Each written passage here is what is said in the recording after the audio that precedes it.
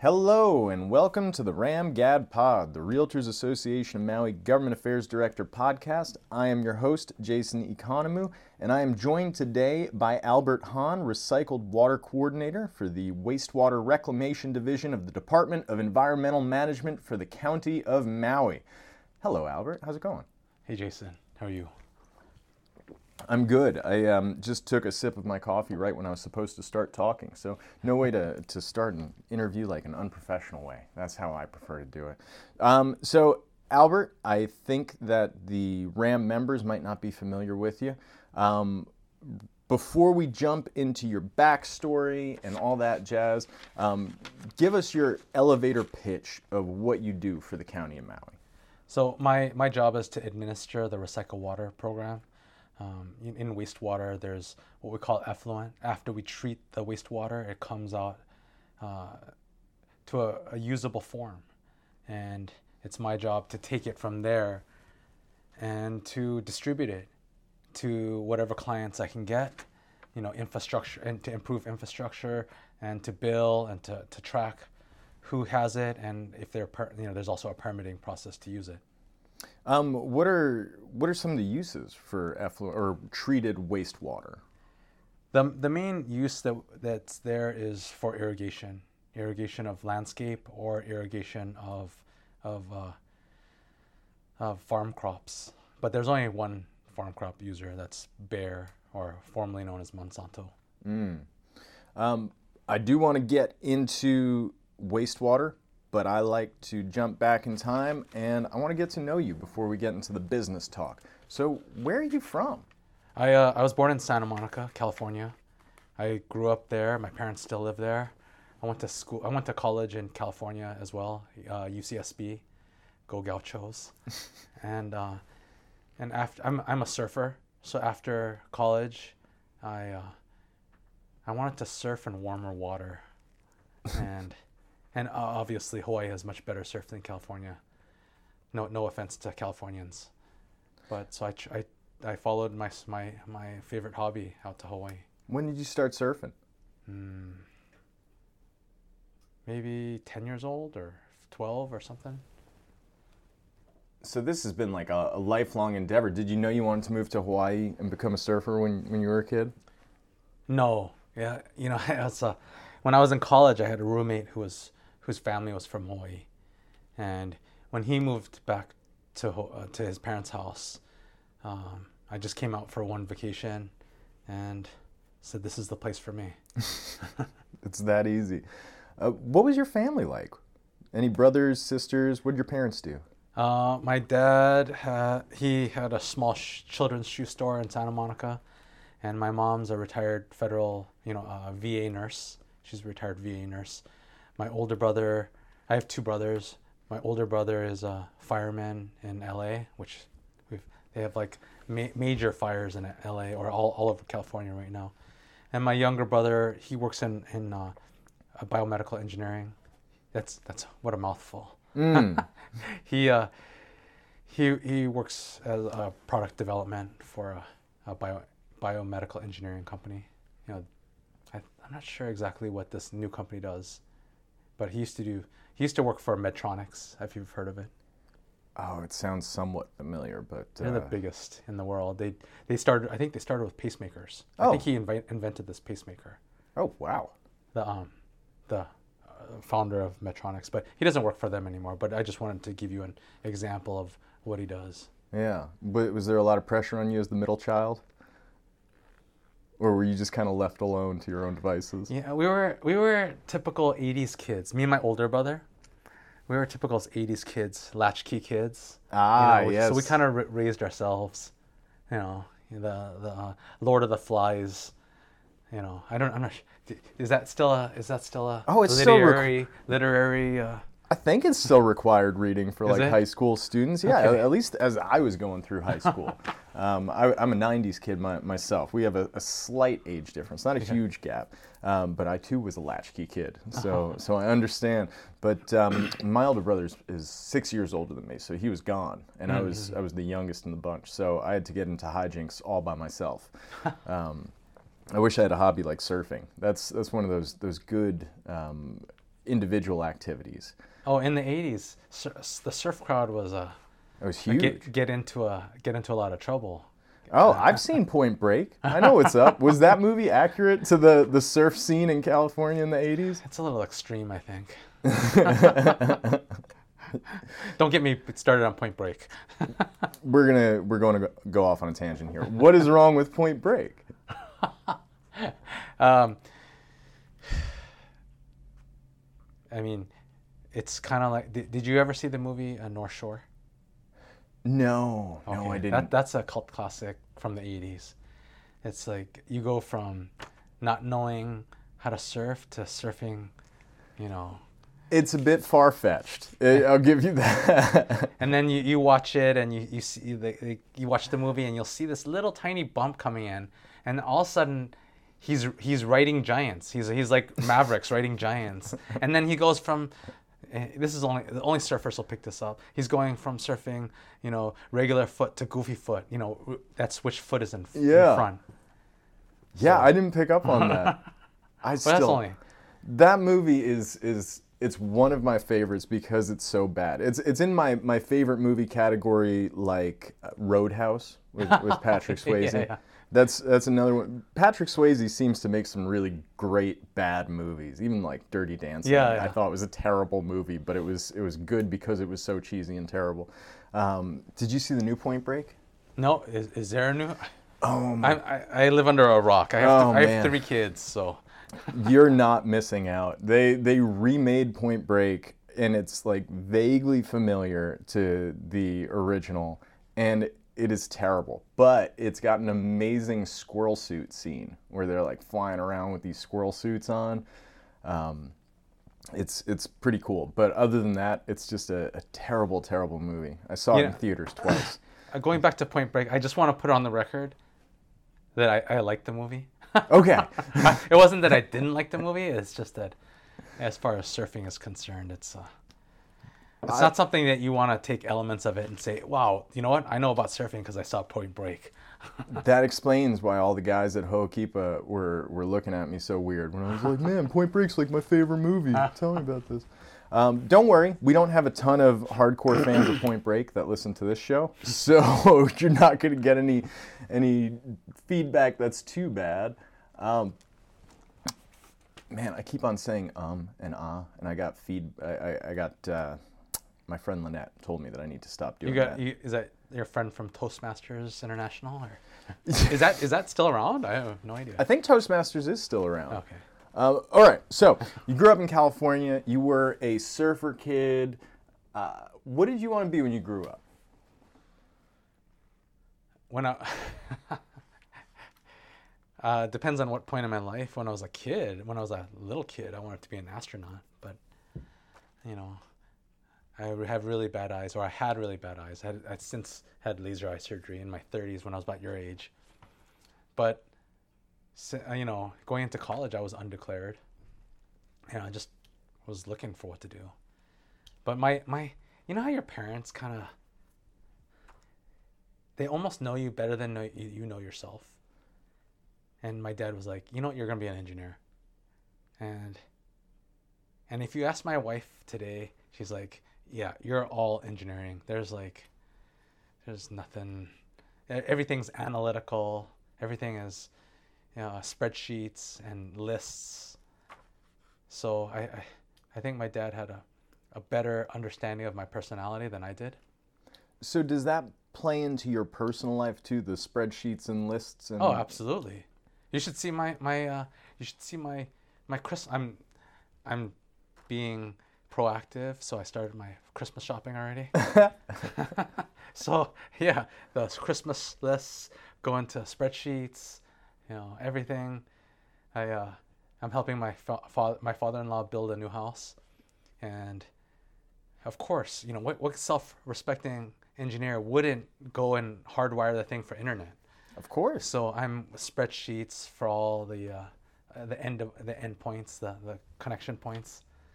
So yeah, who doesn't use spreadsheets I was gonna say on a daily basis, but I meant more like an hourly basis. My gosh, spreadsheets are useful, but I'm going to admit I feel bad admitting this because my boss might be listening, but you know how they ask you if you know Excel? I always lie. I don't know anything about Excel. I just assume that anything I'm going to need to know how to do on Excel, I'll be able to like YouTube it and find out. Are you like an Excel master? I'm not. I would say I'm the average engineer. So you're like an Excel master compared to a liberal arts major like myself. Well, if you put it that way, I would think I would think you're you hit the nail on the head. No, like, but in my office, I deal mostly with engineers, and everybody is very proficient at Excel. As a young Albert, you go to college, you're undeclared. It was your parents' guidance that drove you to go into engineering? Like every typical teenage kid, I fought my parents' guidance. I went undeclared. I took all the appreciation of classes. I don't know what undergrad did you go to? I went to the Citadel. That's that military. Yeah, Virginia? No, that's VMI. That's a much worse school. Yeah, the Citadel's in Charleston, South Carolina. Okay, didn't they make a movie about that? Yeah, Lords of Discipline. Okay. Pat Conroy, the very famous author, he attended the Citadel, and he wrote a book called Lords of Discipline. They turned into a movie. He wrote a bunch of other books. What else? There was another famous book called Sword Drill that was about the Citadel. And yeah, there have been a few works. It's if anybody reads those books, they're going to think that I'm maybe ultra-military. Like ultra-military or one of the sadistic people depicted in some of those books. I'm not. It was a much different experience for me not being from the South. But yeah, we got sidetracked. But anyways, when undeclared, we had at our school appreciation. I actually took a class called Appreciation of Math. I took appreciation of music, appreciation of dance, appreciation of. I took Greek mythology. I took all. I mean, people joke about basket weaving. If they had basket weaving at my college, I would have taken it. I was doing everything but go into engineering, but I think that was just my natural calling, And I think just because my dad said you're an engineer, I had to fight it. But eventually, your calling in life is your calling in life. Yeah. If it hadn't been engineering, since you got this diverse Renaissance-esque background, I mean, it sounds like you were educating yourself to be a Renaissance man, a wide variety of things that you could learn to appreciate. What were some of the other channels of study that really appealed to you? I think maybe ocean engineering, because I like to surf. Yeah. So, or oceanography or ocean engineering. What was your work experience like after you got out of college and you knew you were going to be an engineer?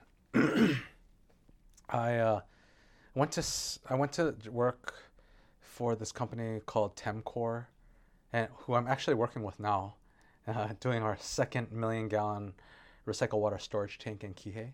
They did space frame aluminum structures. If anybody's heard of Buckminster Fuller, I think even people in my generation don't know who Buckminster Fuller is, but there was this old inventor, I don't know what eras, like maybe the 20s, 30s. They call him the grandfather of the geodesic dome. Oh. And so you'll hear, or the carbon-60 molecule. Let me get a little nerdy on you. Get it. Do it, man. The carbon-60 molecule, the geometric shape that it just happens to fall in, it's a ball. It's I think it's 60 carbon molecules that come together. They form the geometric pattern is what we know as the geodesic dome shape that you know today. What's a geodesic dome? You know those like playground the structures? Epcot Center or the Epcot Center, that was actually made by Temcor. All right. Buckminster Fuller's old company.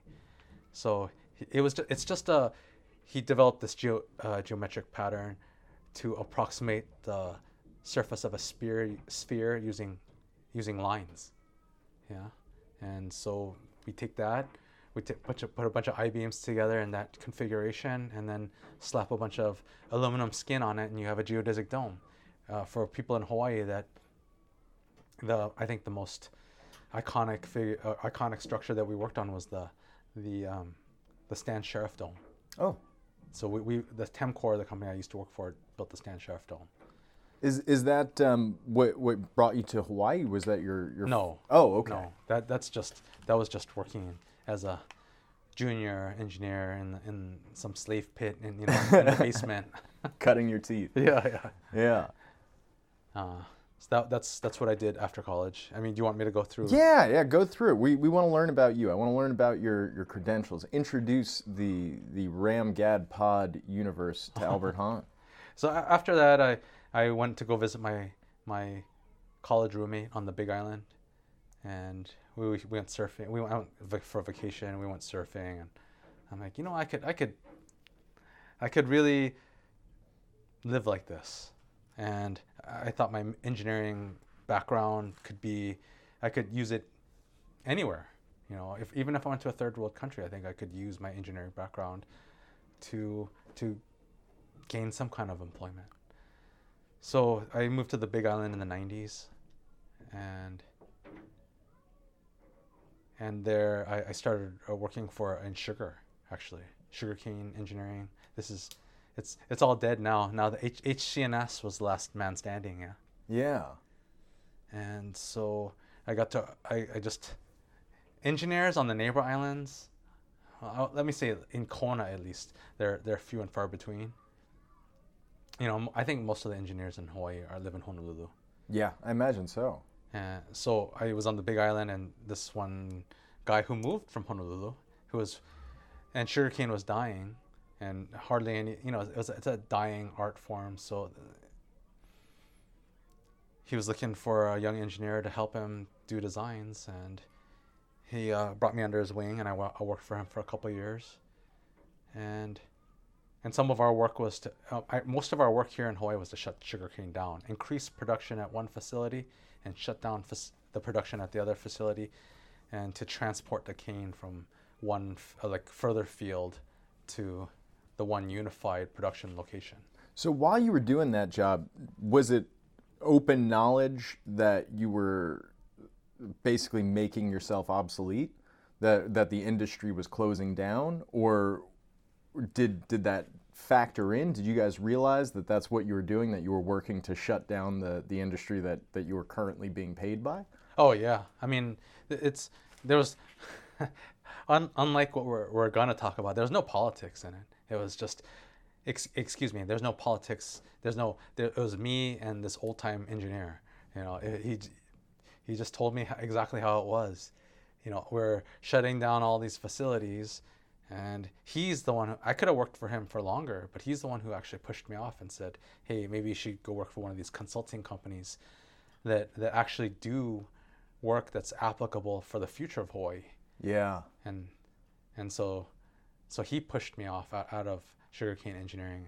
I mean, the writing was on the wall already. Yeah. If you had gotten pigeonholed, you would have been stuck in a dying industry, you think? Yeah, stuck. I mean, I guess some of the skill set would be transferable, but there would have been some learning curve, and I was still in my 20s at the time, so I think that was the best time to shove off and do something else. So he encouraged me. He helped me get my license to practice engineering. I owe a lot to him. He told me about politics in Hawaii. Yeah, there's a lot to learn about politics in Hawaii. It's a bit different than other places in a lot of ways. You leave sugarcane engineering. What's next for you? I went to go work in Hilo. It was called Hirai and Associates at the time. It was an engineering consulting firm, and they had an office in Hilo and Honolulu. And when a position came open in Honolulu, I took the transfer to Honolulu. So after that, I lived in Honolulu for the next 12, 13 years, with the lion's share of all the engineers in the state. And, dug into that community. But I married a girl from Maui, like you. Oh, okay. I met a girl from Maui over there in Honolulu. And she liked Honolulu, so we actually lived there for 12, 13 years.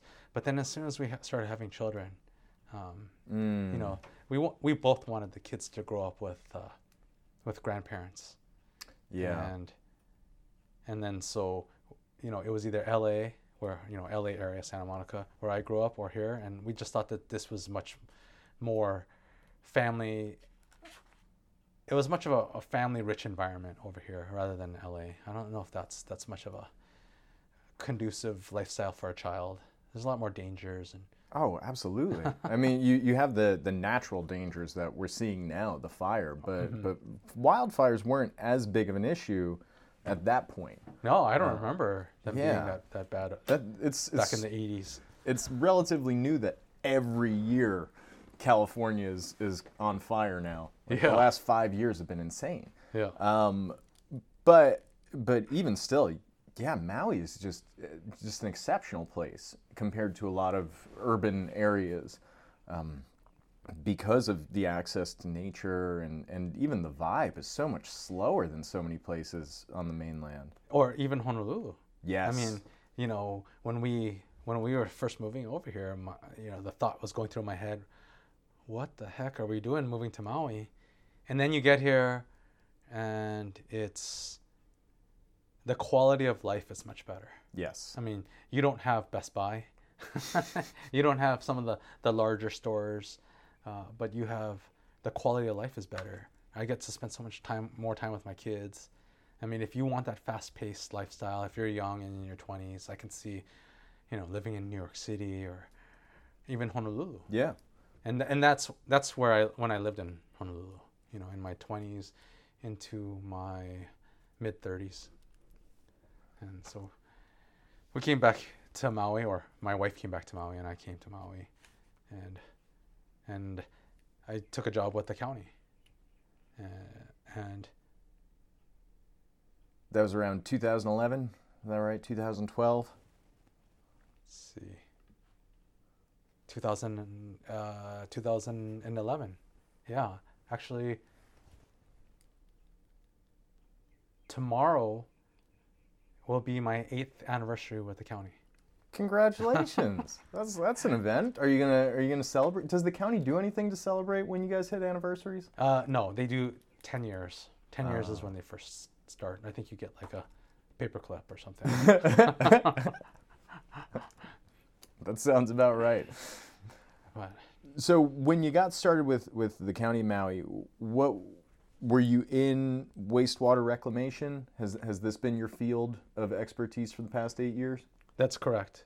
So I worked for 6 years. I worked in project management for what we call CIP, capital improvement projects, which is construction management for outside contractors. We're the ones tearing up the roads. Capital improvement. We're the ones tearing up the roads and making people's lives inconvenient. Yeah. People are upset at you guys when you're not working on capital improvement projects, and then the moment you start breaking ground on a capital improvement project, they're upset at you for a whole different reason. Is that about right? Well, I can't say that we're completely innocent. You know, I've seen so many times where, and I'm talking about the county at large. Will pave a road, and then the next month we'll rip it up to replace a water line or a sewer line. You know, so as a taxpayer myself, it infuriates me. And as an engineer, I can't stand the inefficiency of spending untold amounts of money to repave and then to rip it up the next month. What sort of processes or structures could be put in place to stop that sort of action, that sort of wastefulness? You know, I don't think that the county or government in general is unique to that situation. I think once you get any like very, very large companies, you know, the right hand has a difficult time knowing what the left hand is doing. I'd like to say that some of us engineers, I think the ones that are better at communication, we try to collaborate with each other. So let me take a step back. When I say right and left hand, there's water, wastewater, public works, that are the primary agencies to do with the roads. If wastewater doesn't communicate with the other two agencies, we'll start tearing up roads with, very myopically, only looking at what we're doing, and replace the sewer line. However, if we take a step outside, if we take a step back and try to look at the thing as a big picture, then we start communicating. Hey, are you doing any water work in this? Are you replacing any water lines? So I'm proud to say that some of us have coordinated. We haven't like this one corridor, we replaced water lines, multiple sewer lines, and storm drain, and then just repaved it at the end. So I'm proud of that. But let me say that engineers aren't known. When you're a young child, they go, you know what? You're such a great communicator. You should become an engineer. They're probably like, you're such a great communicator. You should become a lawyer. Yeah, that's what I heard as a kid, because I stunk at math and sciences, but boy oh boy did I just know how to talk. I just never shut up. So yeah, they told me be a lawyer, but you became an engineer. That siloing, is that improving with the levels of communication? You're proud that you've been able to increase communication, but do you think throughout the county that still remains a major issue, or is there more communication and more of a holistic view of projects? I think there's attempts at it. It's hit and miss. I want to back. It's not only me. There's a lot of good. As bad of a rap as the county employees get, there's a lot of good county employees, and it's for the engineers, there's good ones and bad ones, and there's a lot of good ones that try to save the taxpayer money by coordinating. And so, me being in capital improvement or not, I still see that coordination. I still have like one toe in it, and I see the same good engineers doing that coordination to try to save the general public money. Yeah. Yeah. I think you brought up a valuable point with as bad a rap as some of the county employees get, which the point I want to make is this: on the national level, a lot of people criticize the deep state. That's one of those terms. Mm-hmm. On the county level, we have the deep county. It's those employees that have been with the county for decades in some instances, but really for a long time. They're the non-elected, non-appointed officials. And though a lot of people like to point fingers at the county and say you guys are messing up here and there, there are a ton of non-elected, non-appointed officials who come to work regardless of what drama is playing out in the newspapers or in the council chambers or in the mayor's office, and do a great job. And I just want to make clear that neither you or I are criticizing those folks right now, because, well, you're one of them. You're one of those deep county folks who've been doing a good job for a while. Now, you and I, over the last few months, have sort of overlapped in our spheres of communication, and even we were on the KAOI radio show not too long ago, and the reason is because of this injection well issue. Where do we start with the issue? Really, I want to know how the recycled water program works. If you can go into a little bit of detail there, and how injection wells somehow play into recycled water. Well, the litigation that we're going through We inject our R1 water into the ground. Now, I'm going to cut you off a couple of times here because I want to try and break it down for folks. R1 water, what do you mean when you say R1 water? Our R1 water is the highest quality water that you can generate out of a wastewater reclamation facility for recycled use. So for context, how many levels of quality are there? There's in general, there's 4 levels of quality. There's R3, which would be fairly dirty. There's R2 that there's some it's a little bit cleaner. R1 is the cleanest recyclable water. So we're talking about use, for primarily irrigation. Yeah. And then there's higher quality than that. Not that I know that the upper management has poked around in using this, but it's drinking water. You can actually recycle. You can actually process wastewater back into drinking water. I know people get a little squeamish when they hear that, but the reality is that what does Mother Nature do?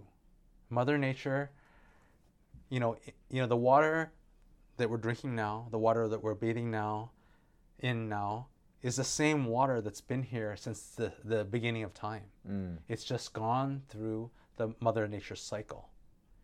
Let me, if you don't mind me. Yeah, go for it. So, what we do in wastewater, I'm gonna let your listeners in on the magic that we do. Okay, there is no magic. We take whatever you believe, God given, the Mother Nature's, Mother Earth. We take whatever Mother Nature gave us, and we just utilize those fundamentals to process the water. So, when I do recycle water tours for a lot of schools, for example, and I tell them, it's just like your aquarium. It's just like what is that movie? What is that Maui movie? The Disney movie. Oh, Moana. Moana. Fish, when Moana's mad at the ocean, she says, "Fish pee in you all day long." Well, that's what we do too. We pee on the ground. We pee in the river. It goes back into nature, and Mother Nature does its business. Yeah. That's all we do. We take so. Strangely enough, an organism called bacteria feeds on our dead skin cells, we flush our dead fish down the toilet. Bacteria is the creature that feeds on all that. Our doo-doo, pee-pee, it all is broken down by bacteria. And that's all we do. So what does any living creature need to live? It needs air, food, and water. Water is the vehicle of transportation for our wastewater. That's why we use the water as the vehicle. Yeah. So, but it also serves as a water source for the bacteria. We have food source. So they eat the dead skin cells, the doo-doo, the shishi, etc. And then they need oxygen. And so if you go to our wastewater treatment plants, it's just like a bunch of, the air stones in your aquarium. We just have a bunch of air stones in it, pumping air into the wastewater, and it breaks everything down. And so from there, we break it down, and by the time you come out of our clarifier, which is about halfway through our process, the thing just looks like river water. I mean, it's clear because it's clarified by the process. And then we filter it, and then we disinfect it. This water is, and then we inject it back into the ground. We reuse as much as we can, and then we inject the rest back in the ground, because who can water when it's raining, for example? Yeah. But the other part of what Mother Nature does is all our typical wastewater would go into the ground or directly into the ocean, right? That's just how we've lived for since the beginning of time. You dig a hole, you go shishi in it, or you go into the bathroom. I mean, who hasn't peed in the ocean? Yeah, you go to the beach. Come on.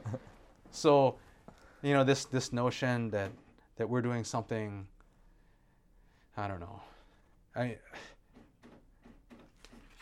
I think that the manner that we dispose of whatever unused recycled water that we have into the ground lets Mother Nature further filter and use the whatever is left in that water in the subterranean, in whatever under earth process that happens before it hits the ocean. And that can be. So what here's an interesting fun fact, I think. Isn't that what you young people say, fun facts? We love fun facts. So if we measure the nitrogen or phosphorus that's in our water before we inject it into the ground, the phosphorus that we inject into the amount in our effluent or our R1 water before it goes into the ground is lower than what comes out in the seepage in the ocean. I'm not completely sure about this, but I'm pretty sure it's lower than what you will find in surface water. When I say surface water, I mean like the natural streams in Maui. Yeah. Because animals do their business in the water, and you don't know what kind of runoff is going into that water. Depending on where it is, it could have all kinds of former agricultural, fertilizer runoff into that water, right? So I think it's interesting to say that our nutrients are creating algae bloom or bleaching or whatever they want to say. And that's why the phosphorus is an important factor to look at, right? Because you can't have algal bloom without the phosphorus and the nitrogen, correct?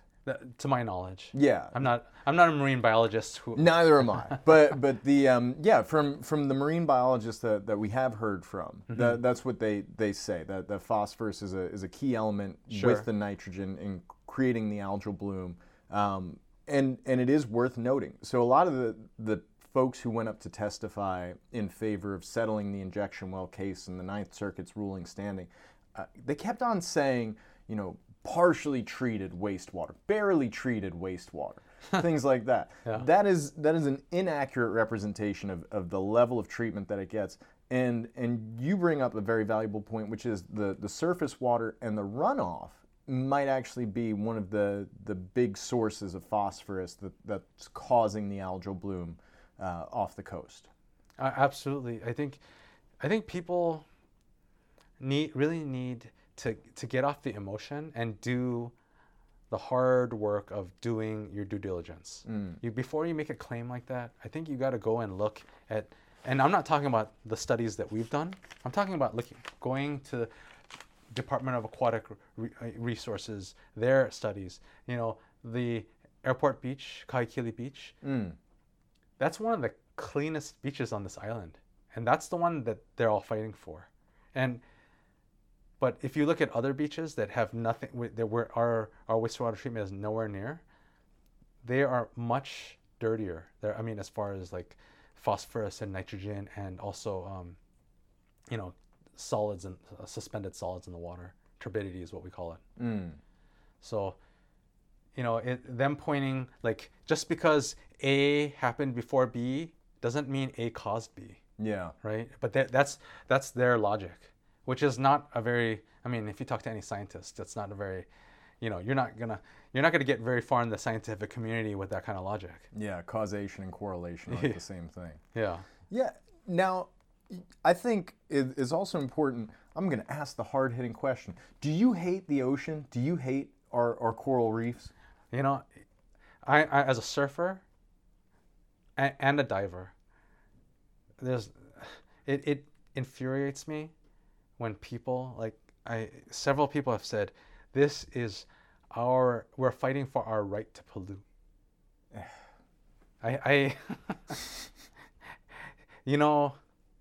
Let me take a slight turn. If you look at what everybody wants, what I want, what my boss wants, and then you go to Earth Justice or Sierra Club, if you look, or Surfrider Foundation, when you look at what they want, it's almost identical. You would think that if we wanted the same thing or very similar, like I remember we were on that radio show and I was saying that we both, like, if we're mom and their dad, or their dad and we're mom, vice versa. I don't want to make anybody hate me for calling mom or dad, but if we both wanted a new car for different reasons, why would we argue? That's the basis of a horrible marriage. Yeah. You know, they want. If you ask them what they want more recycled water. If you ask us what we want more recycled water. I mean, how much did the county put towards recycled water, expanding the recycled water program this year? I think it was somewhere like $20 million, something high like that. You know, just our recycled water tank project is well over $7 million. And we're not done yet. I mean, we're expanding. That's in Kihei, and then we're expanding in Lahaina. For the next fiscal year, they gave us another 7 million and then another 13. I think it's 20 million. Yeah. And in addition to that 7.5 7 plus that I mentioned. So we're talking in the next couple years, I mean, we'll have $25 million, $24 million into the recycled water expansion. That's what gets me. So you ask the settlement, you ask Earthjustice, what do you want? Well, we want you to do X, Y, and Z. And one of the things is we want you to spend $2.5 million towards recycled water.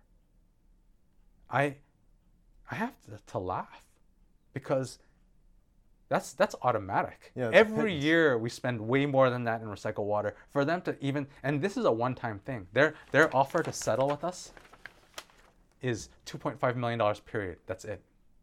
We do that every year automatically. I mean, if you should see, we didn't get to where we are by not putting money into this program. So if I were them, if I wanted to make a statement, I'd say put $30 million into the recycled water program, but they didn't. Yeah. You know, they threw out the stuff that we do automatically, and I'm not sure. I'm not in their heads, but is that because they knew that they were going to lose at the Supreme Court? I'm just yeah, you can't theorizing. You can't speculate too much, but I'm They curious. might as well just set $1. You gotta spend $1 towards recycled water. Yeah, because it's a pittance compared to the actual investment, upwards of $25 million. What they're requesting is just 2.1 or 2.5. It was 2.5, which is 10%. Yeah, we're spending 90% more without, and we're still fighting the Supreme Court. So yeah, that's why I give a lot of credit to my predecessors. They had the foresight, without Earthjustice being on their back, they had the foresight to start this program without, if you look at the program, it's a loser. Like if you were a businessman, you would never start this program. It is cheaper to just pump water up from the ground, to filter it, and to disinfect it, and to supply it for drinking water, or Really? supply it for irrigation water. Like for example, I live in Wailuku. There's no R1 lines in in Wailuku, right?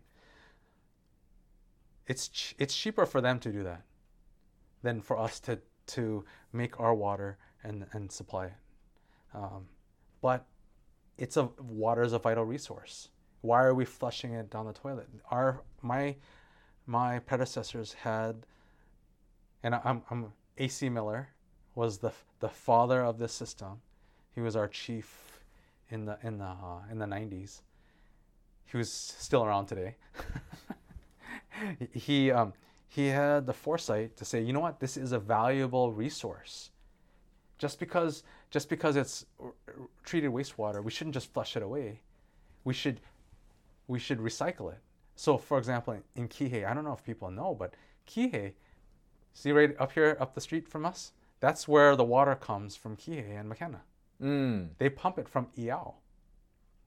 So we take our wastewater we recycle, we process it and then recycle it in the Kihei area. That's every gallon that doesn't need to be pumped out of EL and sent down to Kihei. So it just makes sense when you look at it from the big picture. Yeah. But not, I'm sorry.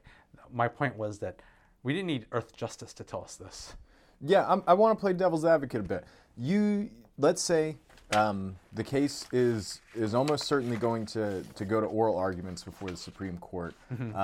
In my guesstimation, they're probably going to rule on it and provide an opinion.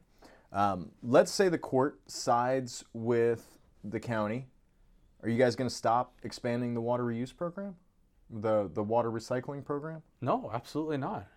You're lying, aren't you? That's one thing that Earth Justice said in their testimony. They don't trust us to, the evil government. Look, what do I have to what do I have to get out of lying and cheating and stealing? I'm not I hope this isn't too politically charged, but I ain't no vice president of Halliburton. Yeah. I don't get some defense spending contract. You know what? At the end of the day, I don't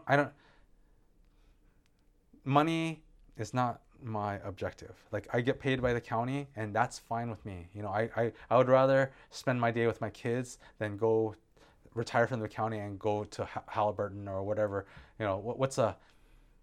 What's an anti-environmental, some fracking company. Oh, I'm not, my plans are not to go to some fracking company after my stint with the county. I have no ulterior motive. I honestly, I consider myself a public servant. These are my family. This is my family and my friends that I serve. So how can I do a bad job? How can I not do what I believe is right? And like I said, I was telling you these things that I feel like were instilled in me from my predecessors.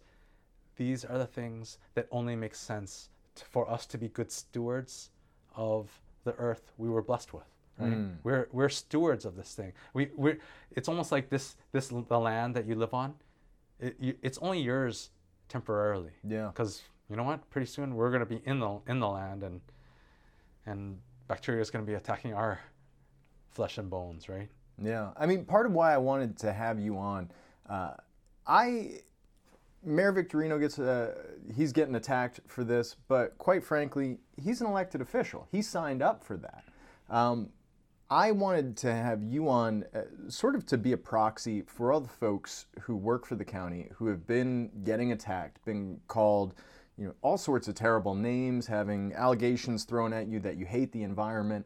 And I don't think that is nearly a fair enough assessment of the situation, because you're not approaching it from the emotional standpoint of, oh, we're killing the reefs. You're taking actual actions to stop us having to put this commodity, water, back into the ocean, where you're taking actions to help us. Your family's here. You have multiple generations of your family here on Maui. And I'm just so frustrated that the folks who have an opinion that diverges from the Earth Justice, Sierra Club, moral high ground opinion, that they're just being vilified, not based on facts, not based on arguments or rationale, but purely as a tactic of division and pressure to get our elected officials to basically kowtow to bullying tactics. Otherwise they're going to get fingers pointed at them. Have you had issues within your department because this is such a public issue and it's such a divisive issue? Have people in your department disagreed with you or the mayor on this? Has there been a lot of arguing, or does everybody kind of understand where we're at and is on the same page? I would, in my experience with the wastewater, we're unified. It's, we work in here every day, and we're the experts. They're the lay people. Yeah. They're kind of like I tell this to other people. The others, I don't want to call them the other side, because I think that at the end of the day, we have more in common than we don't. But for a lack of a better term, the other side, they're like the anti-vaxxers. The anti-vax movement, they're like, oh, well, it can't be good, There's aluminum in these shots. Yeah, That's yeah. bad There's for you. it causes it causes autism, right? That was a big thing. Yeah, that's the big thing. Yeah, and then one of the Hollywood stars that was like leading the anti-vax movement, it turns out her kid doesn't even have autism. So it's like, wow, but it's a good story. So you have sensationalists like, I don't know if I should mention any publications, but they had this article called "Poop, There It Is," and it was a piece of poop floating in the ocean, and it's like, people have a hard time thinking that the wastewater, first of all, that we can clean it up so well. Yeah. Second of all, that it eventually, just like all things Makotomakai go to the ocean, eventually it's going to get into the ocean. And that's the other thing. They can't grasp that, emotionally, they're like, oh, well, that's poop water coming out of the ocean. Well, if you've been to, I'm gonna let you guys explore, but a lot of our county parks and schools, state schools, are irrigated with recycled water. I mean, to say that it's not safe for the ocean because they claim it has staph and they claim it causes tumors in turtles. It's not it. If it's not clean enough for our ocean, then you want to really use it in parks and schools? I mean, it's it's kind of funny to me. It's not safe enough for the reef and the fish, but it's safe enough for our children. That argument has been bothering me too, because also runoff. So if we expand the recycled water program, and Baldwin Beach Park is a great example. If we're recycling the water on Baldwin, right by Baldwin Beach Park, and then we get one of these instances where there's a high surf and it's splashing water here and there's runoff going into the ocean, that's a faster delivery mechanism for that recycled water to go into the ocean than if it was injected into the bedrock, made its way through the bedrock into the groundwater, and then went out and diffused into the ocean. Because from those tracer dye studies, do you recall about how long it took for the water, the tracer dye, to be detected from the time it was injected to the time it was out in the ocean? So it was a period. It was a window of time, and I'm just gonna guess here. It was somewhere in the vicinity of 90 to 120 days. Yeah, initially. I think it was like a couple of months initially. And then it kept on coming out for like 4 years. Yeah. Or I don't know if it's 4, but several years. That just shows you how slowly it gets to the ocean and how much it mixes with the groundwater. And that was the purpose. That was by design. Yeah. Now, we talked about if the county wins the Supreme Court case, nobody needs to be alarmed. We're not going to stop expanding the recycled water program. Let's look at the alternative. If the county loses the case and it's determined that they need this permit, this NPDES permit, what happens? What are the next steps? Can I back up for a second? Yes, please. So one point that I wanted to tell people is that, they're like, oh, we spent millions of dollars towards this, so let's pull it from the Supreme Court. We already paid for that. That all those legal fees, like 99% of those legal fees have been paid for. So us pulling it from the Supreme Court is like, we paid for a ticket to the World Series, and we didn't go. Yeah, because beers at the park are too expensive. I mean, it's like nothing. It's like, so we paid for the 99% of that thing. We might as well get clarification. And there's other reasons why we should get clarification. But going back into your question, what's going to happen? I'm going to tell you that there's a couple things. you hear a council, and I understand how difficult it is. You're a layperson, and then now you're bombarded with a bunch of engineering terms and a bunch of legal terms it's like it's enough to make your head spin. Yeah. And but if we lose, which is fine. Yeah. I mean, you know what? One way or the other, it upsets me of how this thing proceeded and how people treated each other. But at the end of the day, if we lose, in my mind, we'll just go outfall. We'll just be like Honolulu. And that's Honolulu. I mean, their reef is basically all dead. Yeah. And there you don't see any Clean Water Act going after them. And look at us. Look how nice Maui is compared to Oahu, and partially because just the population size. But nonetheless, if any wastewater person would see what they do, they take primary treated effluent and then they just dump it into the ocean. It's not even R3 quality. Oh. Yeah, it's. I think they just. I'm not sure if it's done yet, but they were just bringing up secondary treatment. We have tertiary treatment in our plants. So to compare us to Honolulu and say we are the criminal offenders, it kind of baffles me. People should walk a mile in our shoes, not because it's hard, but just so you could see what we do, and then go and see what other people do. Just to say that we just because we inject this into the ground, it's killing the coral reef. What about, I was just listening, NPR is a funny radio station, but I listen to them all the time.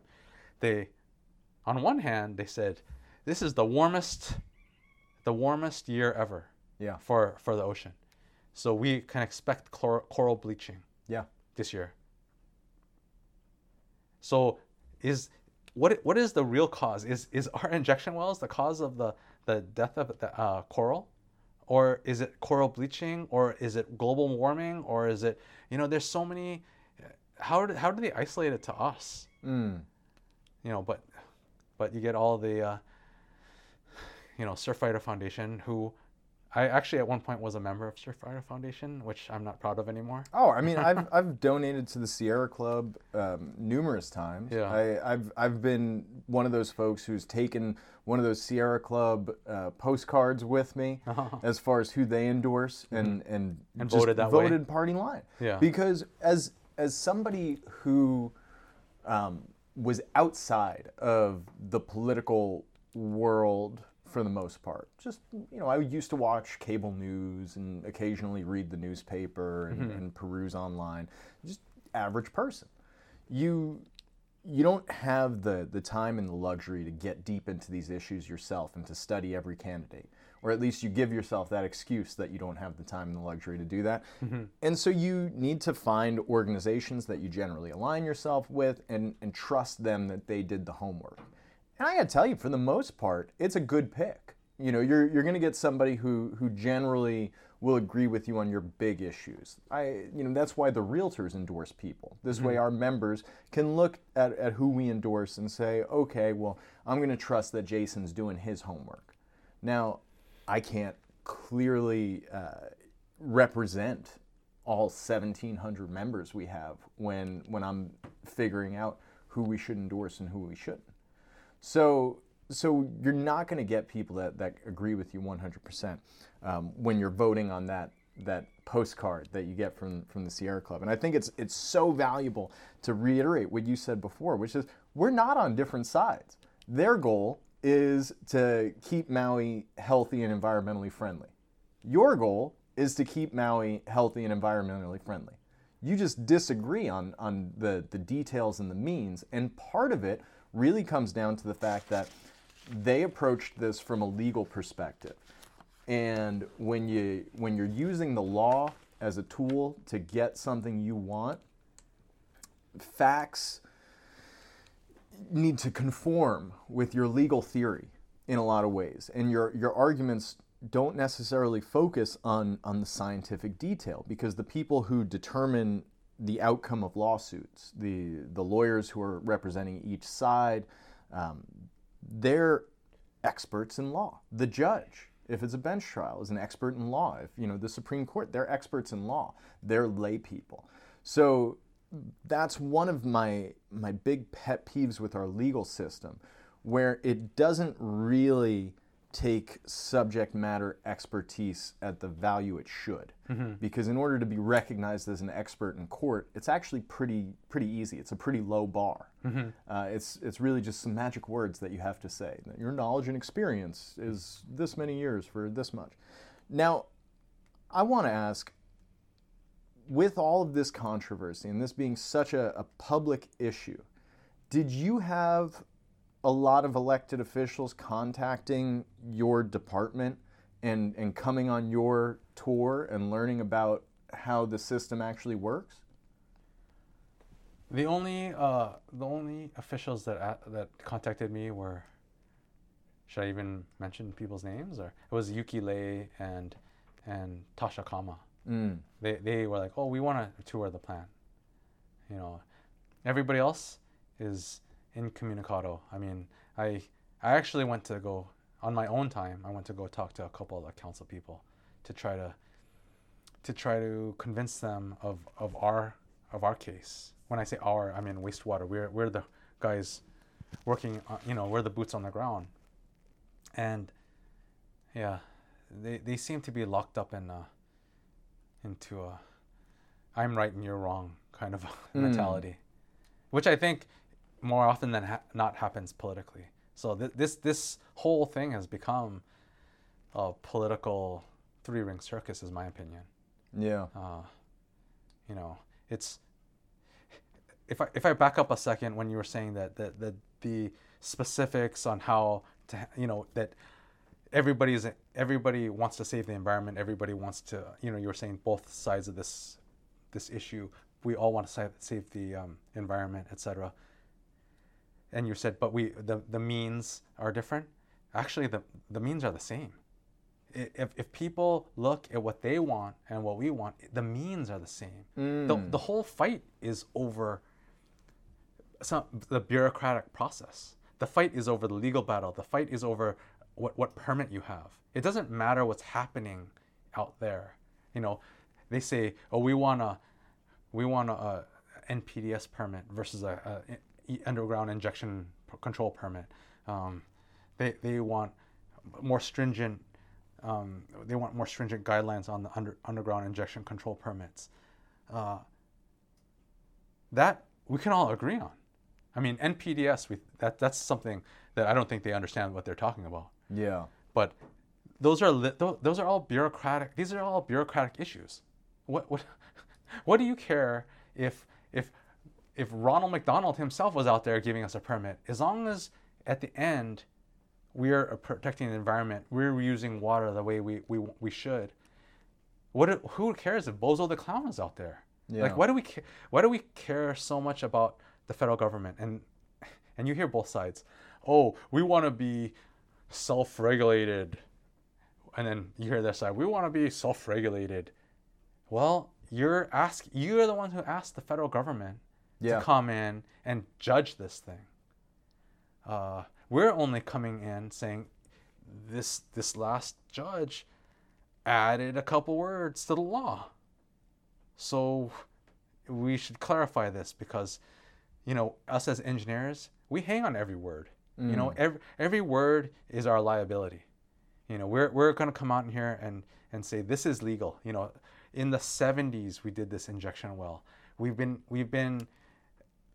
governed by the EPA and DOH since the beginning of time, since the beginning of the injection wells.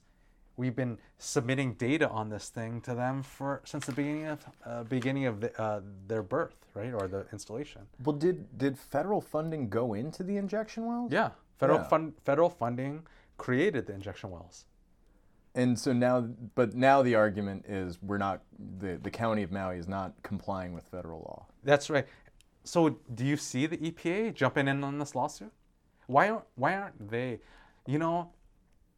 we've been under it. Honolulu is currently under it. It's called consent decree. Mm. The EPA comes in and says, you know what? You're not complying with the law, the environmental law. And so now we're going to hover over you. We're going to watch your every step, your every movement. And if you take a step in the wrong direction, you have to provide us with this 20-year plan or 5-year plan or whatever it is to get out into compliance. Mm. That's what the EPA does. They don't say magic. They're realistic. You got to do so many construction projects to get you're back into compliance. You haven't heard anything since the 70s for them to go, hey, your injection wells are out of compliance. You heard, everybody who was watching the council meetings heard the Department of Health say that we don't know how to apply this law to injection wells. Even everybody is like, well, it's theoretically it could be applied. You know what? Theoretically, yeah. Theoretically, I could. I don't know what a good example is. Yeah, no, it's true. The law is really tricky because I always love when people ask me as an attorney, can I sue somebody for this? You could sue anybody for anything. Sue anybody for anything, exactly. And that's kind of how it goes with a lot of these legal things, especially with this case, because a lot of one of the arguments that comes up is that the EPA had sent out that letter saying, based on the Ninth Circuit's opinion, fairly common and ubiquitous activities such as having a septic tank or a cesspool would now require a federal permit. Now, some people are saying, oh, it's an alarmist thing to say that. Well, it's a potential thing. I don't know if it's alarmist. Maybe the EPA would never require that of a homeowner. But until we know, it is a potential outcome that they've signaled to the state of Hawaii that this could happen. It's just upsetting overall. Now, one thing you mentioned before, ocean outfall. If the Supreme Court rules on the case, they uphold the ruling of the Ninth Circuit. You said that we would likely have to go to an ocean outfall. What is an ocean outfall? It's just a pipe that would take our effluent to several miles offshore until it reaches deep water, and then it would just dump whatever effluent we have. We wouldn't even need to put R1 in there. We could probably just go with we could probably go with less than R2 and just dump it onto the ocean. That would have to be negotiated with under the NPDES permit. Yeah. So when I remember listening to one of the testifiers at the council meeting, they were saying they were actually trying to disrespect one of the children testifiers. There was a young woman. I think she was in. It just happens. It's just coincidence. But one of my good friend's daughter. Mm. I didn't even know. I haven't seen her for so long. Anyways, so she testified in support of us, the wastewater, saying that the definition of point discharge into a navigable waterway. This is how lay people they don't understand. They said, well, it discharges into the ground, and then it eventually gets to the ocean. And isn't the ocean a navigable waterway? And it just shows that people, they don't, they're not engineers. And I don't expect everybody to understand this, but the point discharge is where the stuff, wherever we're discharging comes out. And it has to be direct. Indirect is through the ground. And so people don't understand that, okay, so now we're talking about point discharge. We're talking about drilling a pipe in the ground and just discharging it into the ocean. And more or less do what Honolulu does. And there's a lot less regulation. I don't want to say there's a lot less regulation. They allow you to have a higher amount of pollutant in that water. So in actuality, you would be able to put more pollutants directly into the ocean with an ocean outfall than you currently are using the injection wells. Absolutely. Awesome. That's awesome. Now, you mentioned before, and I want you to go into a little bit of detail explaining, why do we need the injection wells at all? We've got this R1 water. It's treated. It's beautiful. We've got all this dry land on Maui. We've got these fires. What are we doing with injection wells? So there's a couple things. For recycled water use, for our recycled water use program, it takes years to develop a program. I mean, we started in the 90s, and we're almost to 2020. So, going onwards of close to 30 years, it's taken us this long to get to where we are now, which I'm very proud of. I mentioned in my testimony, and I think on the show, that we're light years beyond any other municipality in the state of Hawaii. Everybody looks at us. Big Island has been calling us, how did you start your recycled water program? Because they don't call Honolulu. You would think that everybody would call Honolulu. They're the big city, they know how to do things. No, they call us they call Maui, the municipality with 150,000 people, not the million-person municipality. We're the ones that took the lickings of putting this stuff in, right?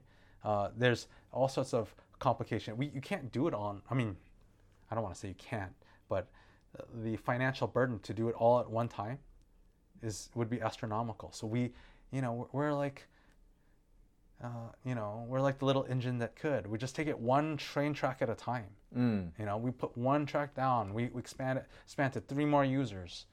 We expand to 4 more users, a little bit at a time. And every year we've been doing this for 30 years. So, during the summertime, Kihei, where we pipe all that water to, Kihei, during the summertime we do 60%. 60% is diverted to irrigation and whatever uses. It's mostly irrigation. To me, that's something to be proud of. Yeah, that's huge. That's 60% of it that we didn't have to pump over here from Iao to that side of the island. But it took us close to 30 years to get to that point. The mayor is very ambitious. He wants to throw a lot more money at this so we can go a lot faster. And I applaud him for that. But if we lose this thing, and my knowledge of UIC versus NPDES permit, because NPDES has never been applied to, I'm not sure. They're claiming that 2 places on the mainland have NPDES permit for underground discharge. I have not looked at the specifics of that. I didn't look at that either. I have not looked at, but if that was the case, wouldn't everybody have an NPDES permit? Why is it only 2 out of the thousands and thousands of injection wells that are out there? Why are only 2? That I haven't looked into myself, but if my knowledge of how NPDES is regulated versus UIC, it'll be easier for us to just spend our money for an injection well. For an outfall. And then my fear is that now all the money that the mayor wanted to divert to my program, and sorry, it's a lot of our program, but I'm just gonna call it my program because I'm the coordinator for now. I don't mean to be egotistical, but the money that he wanted to divert to our program, I feel like it's going to be taken away. There's only so much money in our piggy bank, right? Yeah. So if we have to spend hundreds of millions towards an outfall, that money is going to be taken away. Is that really the sort of price tag we're looking at for an outfall? It's several hundred million, because we're talking about the premise that injection wells are illegal without an NPDES permit. So we have all of our, 4 out of our 5 plants use injection wells. So when we're talking about, if we know we're out of compliance, not from the EPA now, from this 9th Circuit, if we know we're out of compliance and we're not going to fight it, and EPA says we're out of compliance, then we have to move forward to come into compliance. Yeah. And that's for every injection well we have. That is a ton of infrastructure that needs to get built. For 4 of the 5 plants, you need to change it so that rather than dumping the excess recycled water into injection wells, they dump it into a pipe that's several miles long that goes off the coast. Yeah, and then just dump a dirtier effluent out there. I mean, at that point, it might be, operationally, it would be cheaper. Yeah. You know, long term, you know, if you're looking at this from a businessman standpoint, viewpoint, they might be saying, you know what, it's worth $200 million. You know what, for the rest of our time here, for our generations forward, it's cheaper just to dump it in the ocean. Yeah. And that's legal. A dirtier, direct dump into the ocean is legal. But you heard, I mean, I don't know how much of the council testimony you heard, but one of the councilmen who's against us said that they don't want outfalls either. So what do you want? If you ask them what they want, we want more recycled water use, and we want the injection wells for backup. They want to get reelected. That's what it is. Yeah, and that's, you know, I wish people would come to us, the non-elected people. You know, I just want to let your viewers know, I'm the lowest engineer that somebody with my education and background can possibly be in the county. So basically, you know, I have nothing to gain one way or another, except for what I believe is the right thing to do.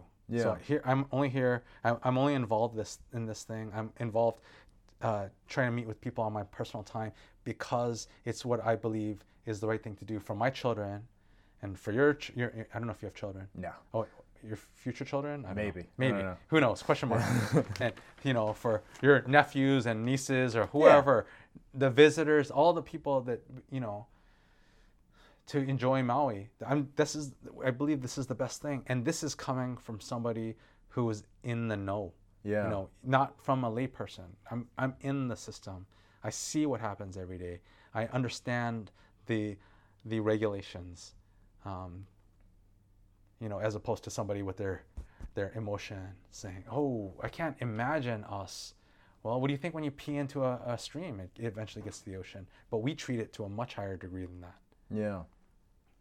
Yeah, I think people have gotten so disillusioned with basically a republic, over the functioning of the American Republic, and they've seen how things have gone wrong when they've let our elected officials just do as they will, that they forgot how republics work, that you elect officials who are then tasked with speaking to subject matter experts and making decisions based on their ability to track down facts that the general public oftentimes doesn't have access to or time to do.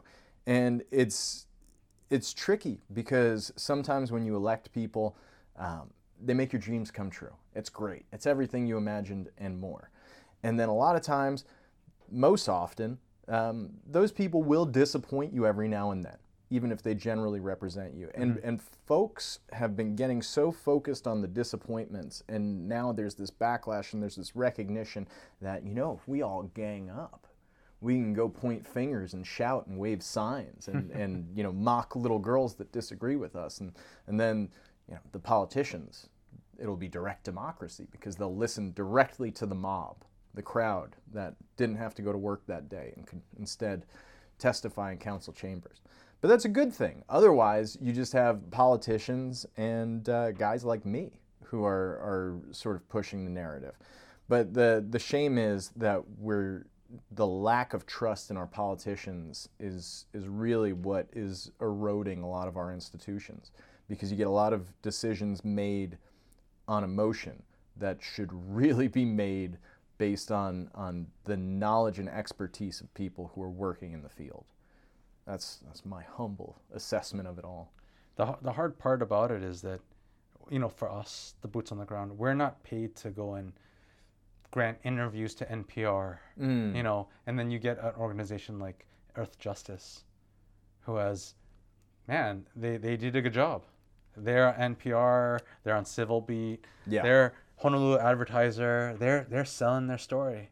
They're selling their one-sided story.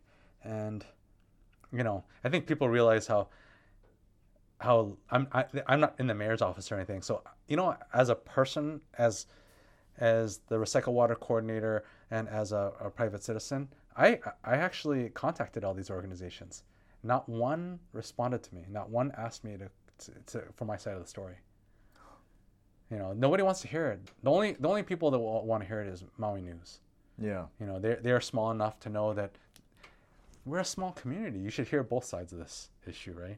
Yeah. And my voice here versus my voice in the state of Hawaii is, it's my voice at least will resonate with the people around me.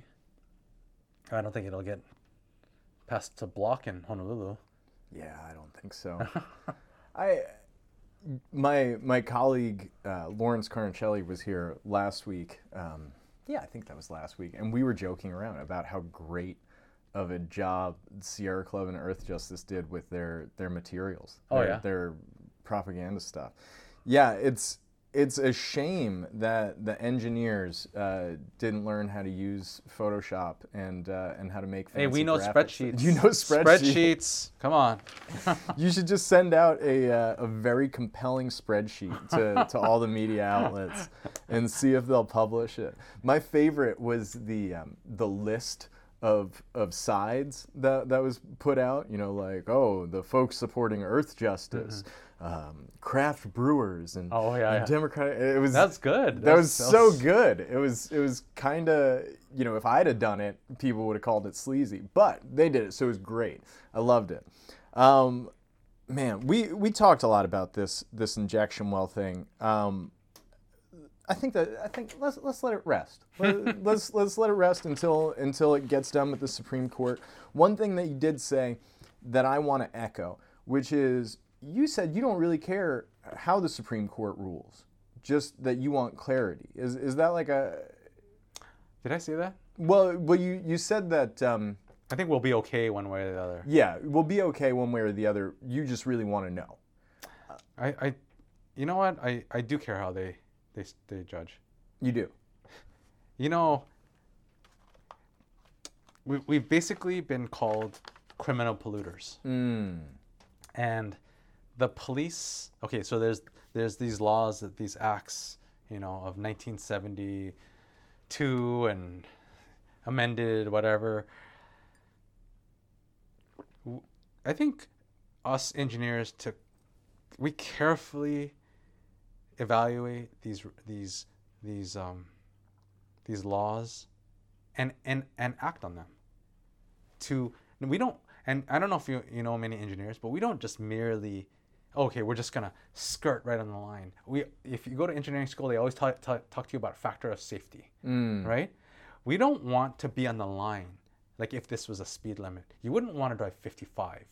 You're gonna drive 54 because you want some acceptable percentage of factor of safety. In case the road is undulating and you're going downhill, you might pick up speed. So you need some calculated amount of time to slow yourself down, etc. We have evaluated this law where the experts, I know the other side likes to say, you're not an attorney. You know what? I guarantee an attorney only helped to wordsmith the law. The environmental engineer was the one who said, here is what we want. And then the attorney helped to wordsmith the law. So it really drives me crazy when some people who will remain nameless keep on pointing us and saying, "Are you an attorney?" So, anyways, we painstakingly try to follow the laws, and then now this is criminal. Like we're criminal polluters. Yeah. If that's why you get the $50,000 a day fines. Yeah. You know, this is a criminal act. So this is vindication. It is. I mean, all this time, and they're not, and the police. This is like, I mean, I don't know if this is a bad example, but if this is the speed limit, the police are like, well, we're not saying anything. But the judge goes ahead and says, you know what? We're gonna add a couple words to that speed limit, like, you know, if it's warm, if it's cold, you can't speed, or something like that, right? Like some kind of vague description of conditions that says that they add to the law that says, okay, now you're not in compliance. But you know, we've been working with the EPA, and I'm going to say since the beginning of time, because the EPA was formed in the 70s, right? Yeah. So we've been working with the EPA and the Department of Health since the beginning of time, and all of a sudden now we're criminal polluters, and like I said, look at Honolulu, like they can dump dirty water right into the ocean, and their reef is completely dead, and we're the ones demonized. It's like, wow, maybe you should have gone after somebody else. You know, they talk about frackers. Why didn't you go after the frackers? Why did you come after us? Like, we're just the municipality that cares, actually. You know, we do care. Yeah. I on this podcast a couple weeks back, I think now, I read an article that I'll send you, and it was a blog post from this blog called Inverse Condemnation. And it's a legal blog, and they really did a great job of breaking the procedure down to the bare bones. And one of the things they pointed out was when they started this lawsuit, when Earthjustice and the plaintiffs started the lawsuit in 2012, they could not have anticipated the present makeup of the court. And so the Supreme Court in 2012 was not something that they had believed they were potentially going to get up to, because for many years the Supreme Court wasn't even accepting Clean Water Act questions, especially not about this. So it's really a new development.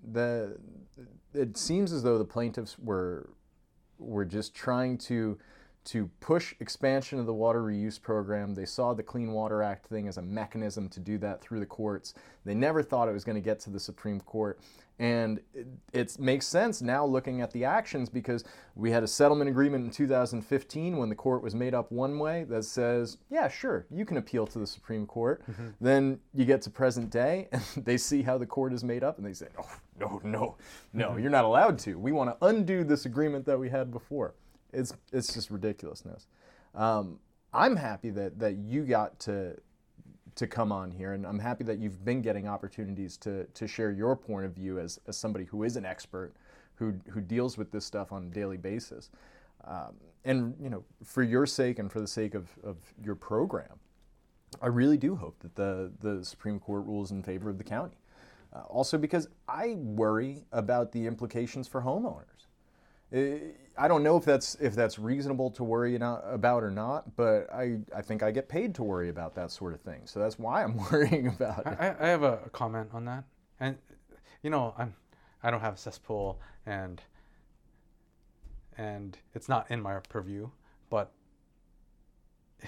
if you listen to their argument, they're like, well, they don't have enough manpower to go after cesspools. What does that matter? If the law says it's illegal and you have one, that's not a good feeling. Yeah. You know, forget, maybe it's like, maybe eventually they will have.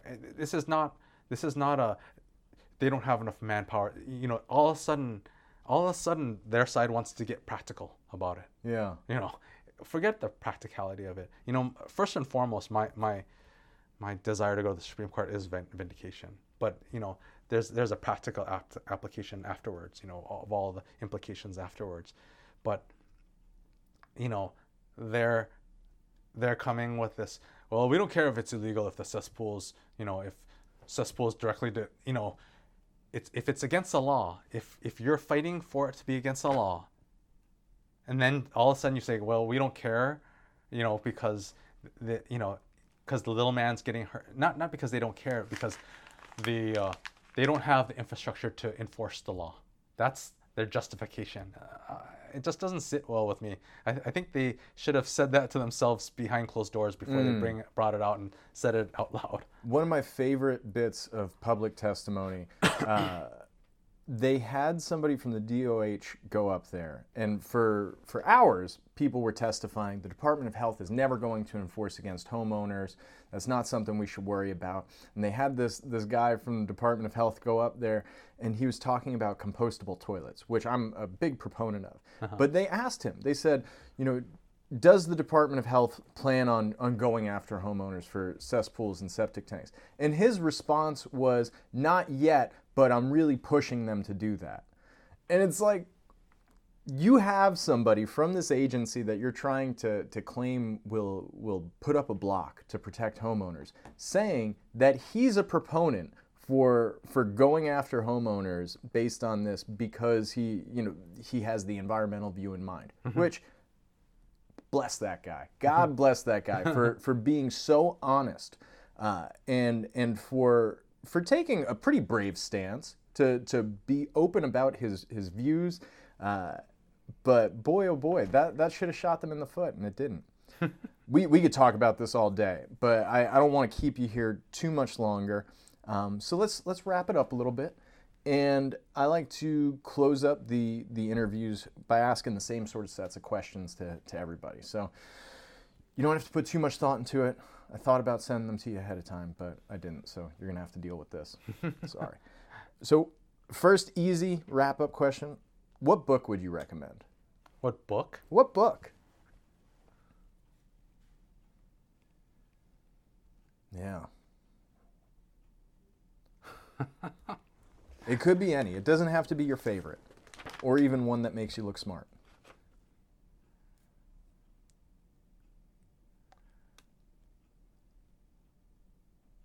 Let's come back to it. Okay, we'll come back to that. For me, I'll throw this out there just in case you can't think of one. One of my favorite books is Lost Horizon by what's his name? Hilton, James Hilton. I think the author is correct, but I'm rereading Lost Horizon, and if anybody has not read Lost Horizon, it's a great book about Shangri-La and stuff. Question 2. What is guaranteed to make you smile? The noise that my kids make when I first get home. When they're small, they're just so happy that you're home. So if you're, kids aren't necessarily for everyone, but for those who are on the fence, it's pretty awesome when somebody's so happy that you're home. Although my wife makes me happy when I come home too. Yeah, of course. What goal do you have that you have not achieved yet?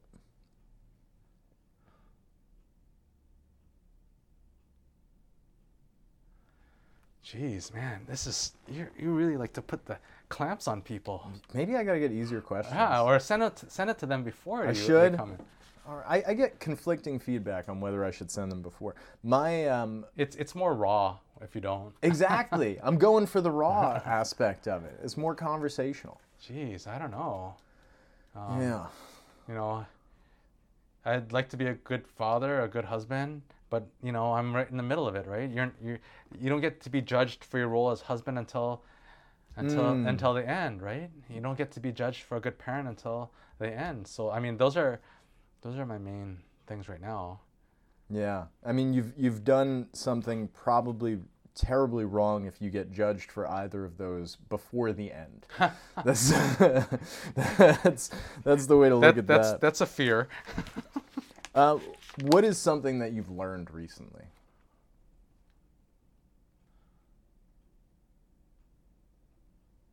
Jeez, I feel like I learn something every day. The thing is, like, enough to tell people about. I got this question once on a job interview, and luckily I had just learned that a group of flamingos is called a flamboyance. And I pulled that out immediately. Like, I think they were expecting me to to pause and really think it out. But I was so excited, I just flamboyance. Did you get the job though? No, I got a second interview though. Okay. To be fair, I almost certainly was not really qualified for that job at the time. I was just good at interviews, but then once we got to the practical point, because this job was with like an international development nonprofit, and they had 3 sets of interviews, or 2 interviews, then a practical where they sent you like a file and they had you do a task, and then if you did good on that, they would fly you out for a 3rd interview. And that was like the final interview before you found out if you got the job.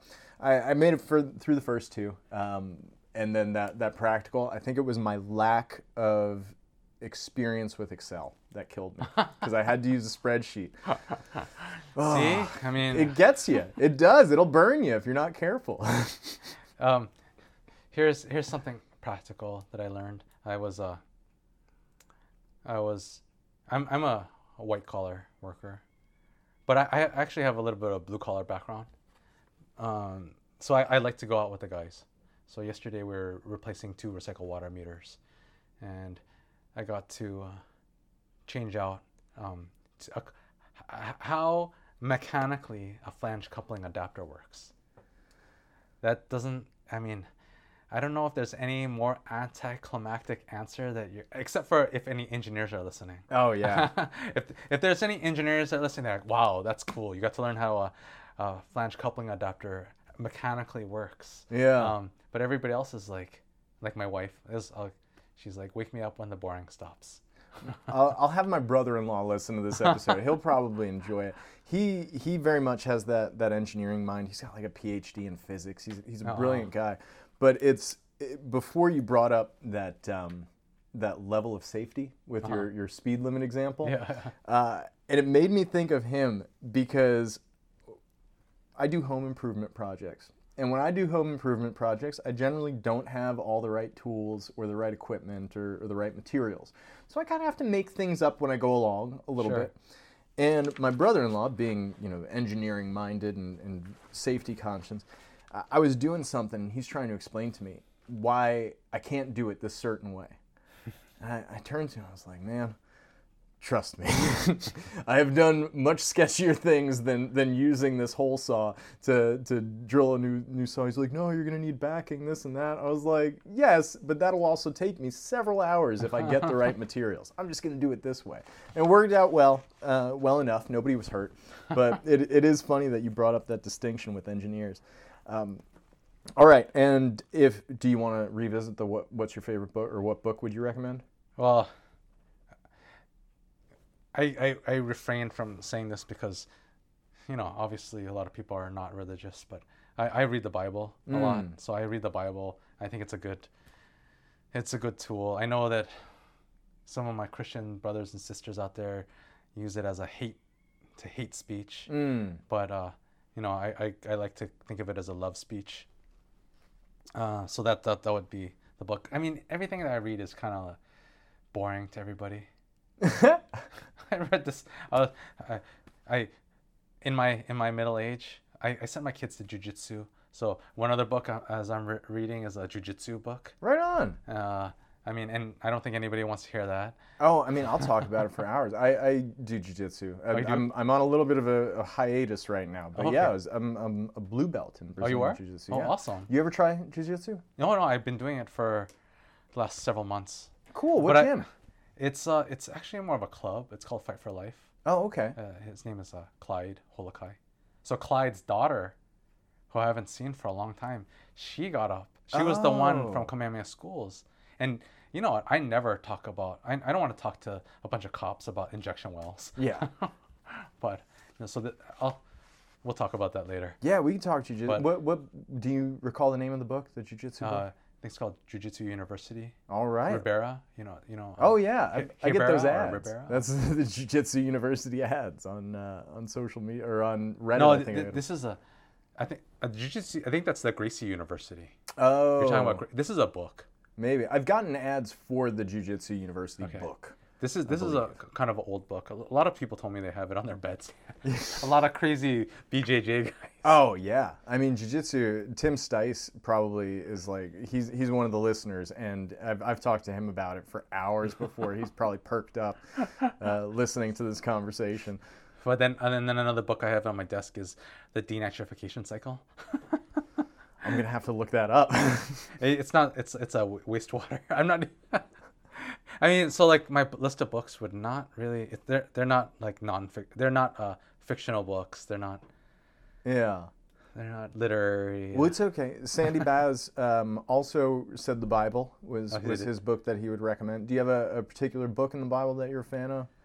No. You an Old Testament guy or New Testament? No, I like Paul. So there's a lot of books by Paul. I don't know how well you know the Bible. Oh yeah. Acts, was that Paul? Acts was Paul. Yeah, and Acts was. Yeah. I've got a background in religion. I'm not religious. But I mean, you went to Citadel. They must be pretty. Oh, we had to go to church every Sunday for the first semester of my freshman year, and then I think the second semester they let us take off for Sundays. So that was a part of it. And then my final question for you: what one piece of advice would you give to anyone listening? Wow. That's like, this is like Miss Universe kind of questions. Yeah. I mean, like world peace, is that the right answer? I mean, world hunger? It could be something as simple as floss every day. A lot of times folks like to give something a little bit more heartfelt, like, love is the answer, or just be kind to each other. I lean towards those hippy dippy ones, but I like practical advice. Do you have any practical advice on from an engineer? Well, I was gonna more philosophical. Okay, go like philosophical. Slow to anger, slow to speak, slow to anger. That's everybody could use that advice. That's outstanding advice. But engineering advice, learn to use Excel. Learn to use Excel. Okay, that's a good place to stop. Well, Albert, this has been awesome. Thank you so much for taking the time out of your day to come talk to us. You are always welcome. Thanks for having me. And let me know if there's anything we can help you with. Okay, I'll awesome. take it from there. All right, cool. Thanks. Take care.